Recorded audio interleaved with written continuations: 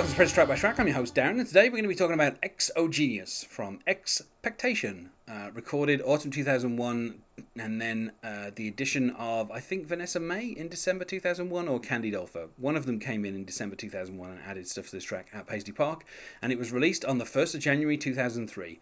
On the track is Prince, John Blackwell, Rhonda Smith, Candy Dolfer, and Vanessa May. The track is 4 minutes 11, and joining me to talk about today is Zachary Hoskins. Hello, Zachary. Hello. I mean, obviously, as with every track on this album, it's jazz. It depends. It depends how engaged you feel with the jazz, but I feel like Prince's own jazz was mostly wallpaper jazz, right? You know, like washing the dishes jazz. Yeah.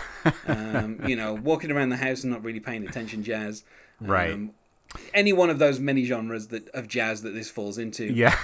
It's not the same. It's not the same genre as the Madhouse stuff, because obviously that had Eric Leeds and that was mostly kind of driven by him. Right. Whereas, as we'll discuss when we get into this song, this is definitely Prince driving this jazz. Yeah. You know, he is firmly in the driver's seat for the jazz that's going on here. You know, he declared war on, you know, the word to and then the word for, and then, you know, the personal pronoun had become a little I symbol. Right. And gradually he then decided that he didn't need the letter E at the front of any of these songs. I mean, it's just efficiency. Like, who needs that? You know, like, just put the X. I don't know if I've said this to anyone else before, but there is a book that was written by Douglas Copeland, who is a Canadian. The weird thing is he's a Canadian artist now, but he used to be a novelist. But mostly now he does like gigantic structures. They're quite interesting.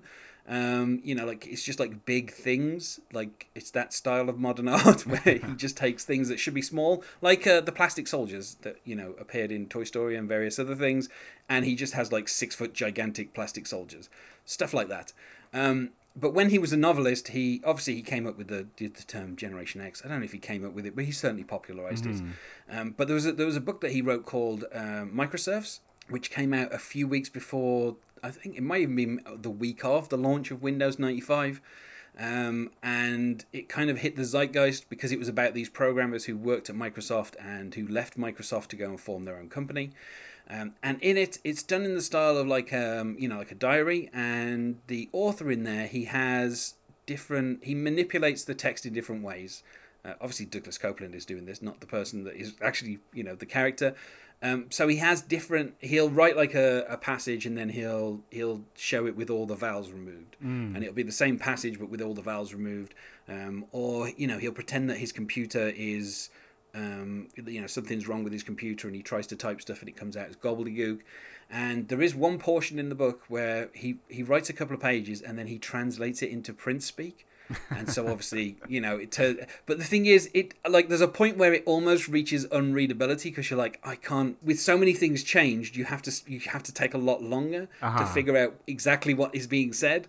And so even though Prince is dropping the E from all of these words and just starting them with an X, at a certain point, the amount of changes that Prince made to the language he used ended up turning it so that it's like it takes you longer to figure out what he's trying to say. So right. I don't think it was ever that efficient. Right. And you know, those couple of pages in Microsurfs kind of ended up making me feel that way, like, you know, 20-something years ago, where I was like, this is not easier to read. This is just harder.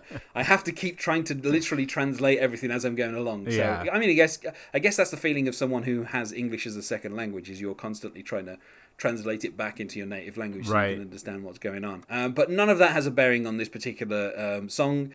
You know, it gives the spotlight to Vanessa May. Like, out of all the songs on this album, you know, I don't know, this is the one that gives her the biggest spotlight. But, you know, the opening has, you know, the keyboard and violin before the groove kind of gets established, before we get the kind of main refrain. And the song finishes with, like, you know, 20-something seconds of just the violin kind of slowly kind of like dying or something. I don't, like, there's this kind of weird little fade out that kind of comes in after the kind of the main groove gets cut off the final time, and then you just have Vanessa May. You know, she gets a solo for about 30 seconds in this as well, after the kind of the main riff has been established. You know, I mean, Candy Dolfer also gets a solo and Prince also gets a solo, but she's the first one to get a solo, and she's the first and last instrument that you hear in this track. So, you know, it's interesting that this is the track that is kind of highlighting Vanessa May. Right. Which, I don't know, like, just the fact that Vanessa May is on this album is always just a weird thing for me. like, you know, it's like, I don't know, like it's this weird thing where Vanessa Mae kind of became big for being like this kind of like rock violinist. Uh-huh. I don't know. It's just so kind of weird that Prince, essentially he has two foreigners like kind of coming on and getting solos and stuff on this album, and it's such a weird thing. Like, but yeah, I mean, I don't know how. Like, I mean, the thing is as well, like out of all the, I mean, I'm not going to say out of all because I'm sure some of the other songs have this kind of structure as well, but this is kind of one of the more rigidly structured songs where you have this very brief intro and then you get, I mean, almost the exact same length. It's about 30 seconds of the main kind of riff, and obviously then we get two solos and then we kind of go back to the main riff. Then Prince gets a minute by himself to solo because, of course, he's Prince, and in a song that is 4 minutes, he gets 25% of it to himself. That's the deal. And then we kind of get the main riff, but it's only halfway through, and then it kind of fades out, and then turns into this whole violin thing, and then that's the song done with.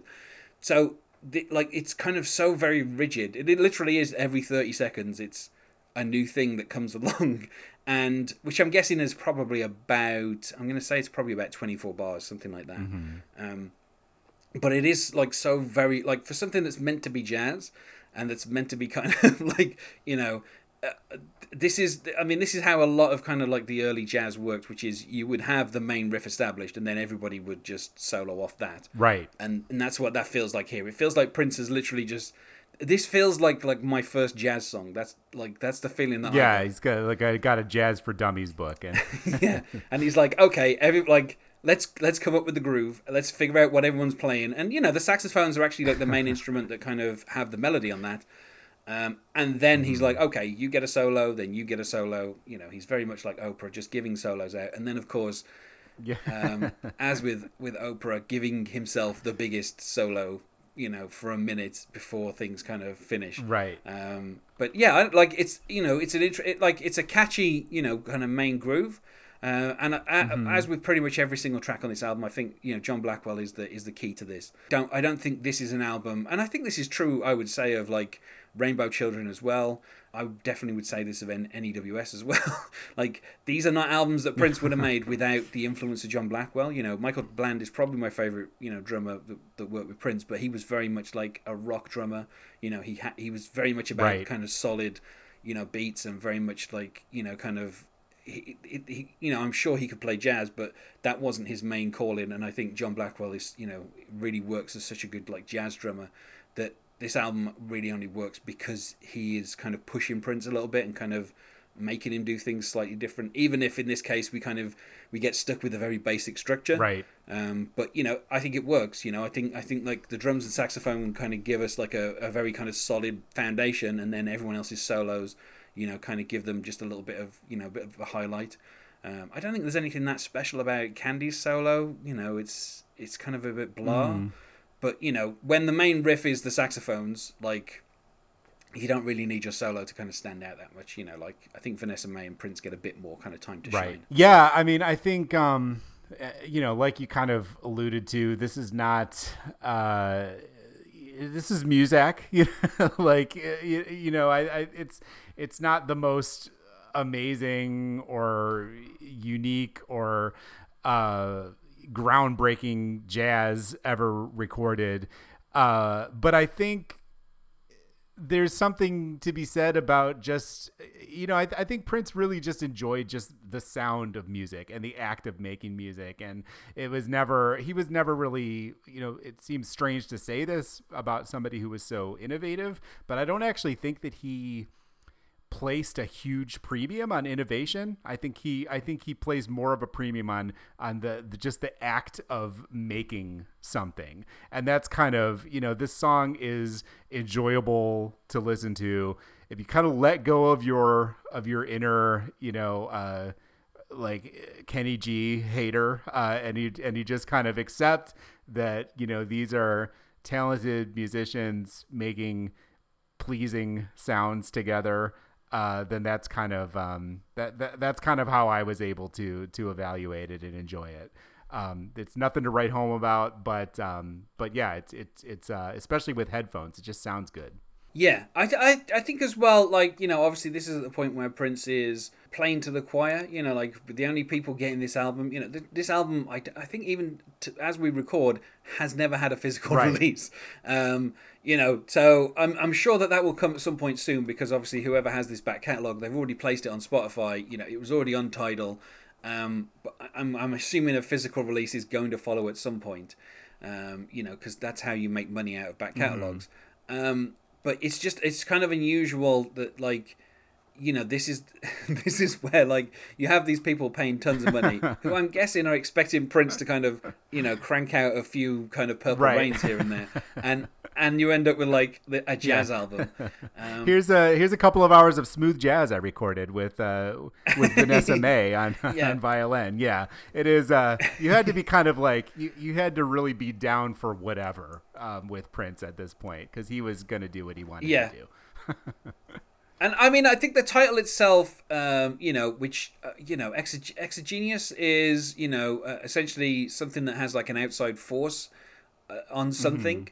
It's used in many different ways, but like, I guess economics and kind of biology are kind of like the two main ways that people would kind of know about it.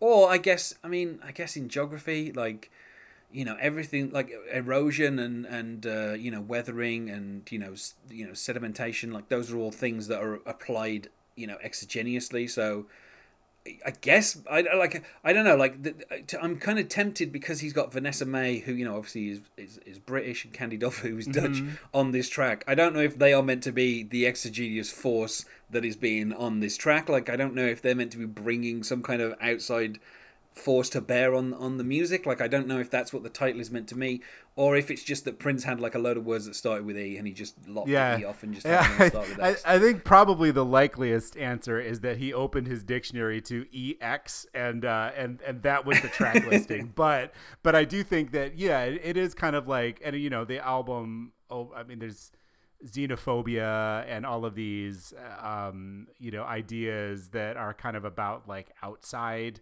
X tends to mean like external, outside. So yeah, there might be something to that. Yeah. I mean, I think that would certainly tie in with something like, the Exosphere and, Expand and Expedition. Like, all of those feel like, either stuff is going outside or, taking stuff outside. I mean, I don't know how it applies to Exotica, but but yeah, so like, yeah, I mean, the titles of this are obviously, you can puzzle them out, but I don't think there's anything really there to kind of interpret. Like, I think like you say, it's just probably Prince opening a dictionary to a page and just making a list of words and then just using them. I mean, for me, I would say 3 out of 5, which is probably where I'm going to sit with most of these tracks. I think if like, they're not terrible, but at the same time, it doesn't feel like Prince is really bringing anything. I don't think it's as bad as Kenny G, because I think, Kenny G kind of, I don't know, he's a very talented saxophonist. This is a weird thing, but I think he crossed over with a thing that made everybody expect him to do that, and he kind of ended up stuck in that rut of just kind of doing, like kind of the most commercial jazz possible. Right. Whereas this doesn't feel like Prince is trying to be that commercial, but at the same time, it's because it's coming from Prince, and you're like, well, I expected him to be, cranking out a couple of When Doves Cry, and I'm getting a jazz album, so it ends up feeling unexpected. Whereas obviously from Kenny G, it would just feel like, well, that's what you expect from Kenny G is smooth jazz. But yeah, so I feel like 3 out of 5. I'm not going to say every single track's going to be 3 out of 5 on this, but 3 out of 5 kind of feels about what this album is. Yeah, I think I'm the same. I enjoyed it while I was listening to it. I'm not a hardcore smooth jazz fan. I'm not really a hardcore smooth jazz hater. Sometimes you just want to hear some smooth saxophone, and you just want something to makes you feel like you're riding an elevator. So yeah, I enjoyed it. It's not in my top 20 or top 50 Prince songs, but I'm not mad at it either. I mean, the thing is, Candy Dulfer along with Eric Leeds, those were the two people that made me want to play saxophone. So yeah, it's nice to have her kind of working with Prince here. Although I like, I don't think like on this track, I don't think, aside from like kind of the main hook, I don't think she's really doing anything that, it's not like you listen to it and go, oh, that's definitely Candy Dulfer. Like it kind of feels like it blends in a little bit, which is not the same with all the tracks. Like there are some tracks where, you know, her playing really stands out, but this just isn't one of them. Unsurprisingly, this is the period where Prince wasn't playing anything live. So, you know, he never played anything off this album live, I don't think. So, aside from, I think he did that one track that was going to be on this album, then once he'd done it live, he didn't put it on the album. So, which is kind of just a weird thing. But yeah, you know, this is mostly the time where Prince, he was touring, but he just wasn't kind of promoting his most recent stuff. You know, and obviously we're very close to, you know, his resurgence with Musicology. You know, which obviously takes things in a completely different direction. Right. One that basically led him back to the charts. But yeah, I feel like we said about as much as we can about Exogenous. So let's go to plugs. Is there anything you wish to plug, Zach? Sure. So I have a blog where I am also going through the recorded work of Prince. You can find that at princesongs.org. It's called Dance, Music, Sex, Romance. And I can't even say recently anymore, but I put out a magazine called Dystopian Dance Party. It's something that me and my sister do. Not really, a lot of it isn't Prince related, but the first issue is. It's all about Prince. It's got art and writing from around the Prince community that is, I think, that I'm proud of and that you should check out. So you can find that by searching Dystopian Dance Party at blurb.com or by going to dystopiandanceparty.com. And you can find us on Facebook at Prince Track by Track or on Twitter at Prince Podcast, or you can email us, not sure why you would, unless of course you are Candy Dulfer, then by all means do email at princetrackbytrack@gmail.com. Thanks so much for being my guest here, Zachary. Thank you for having me. And otherwise, goodbye.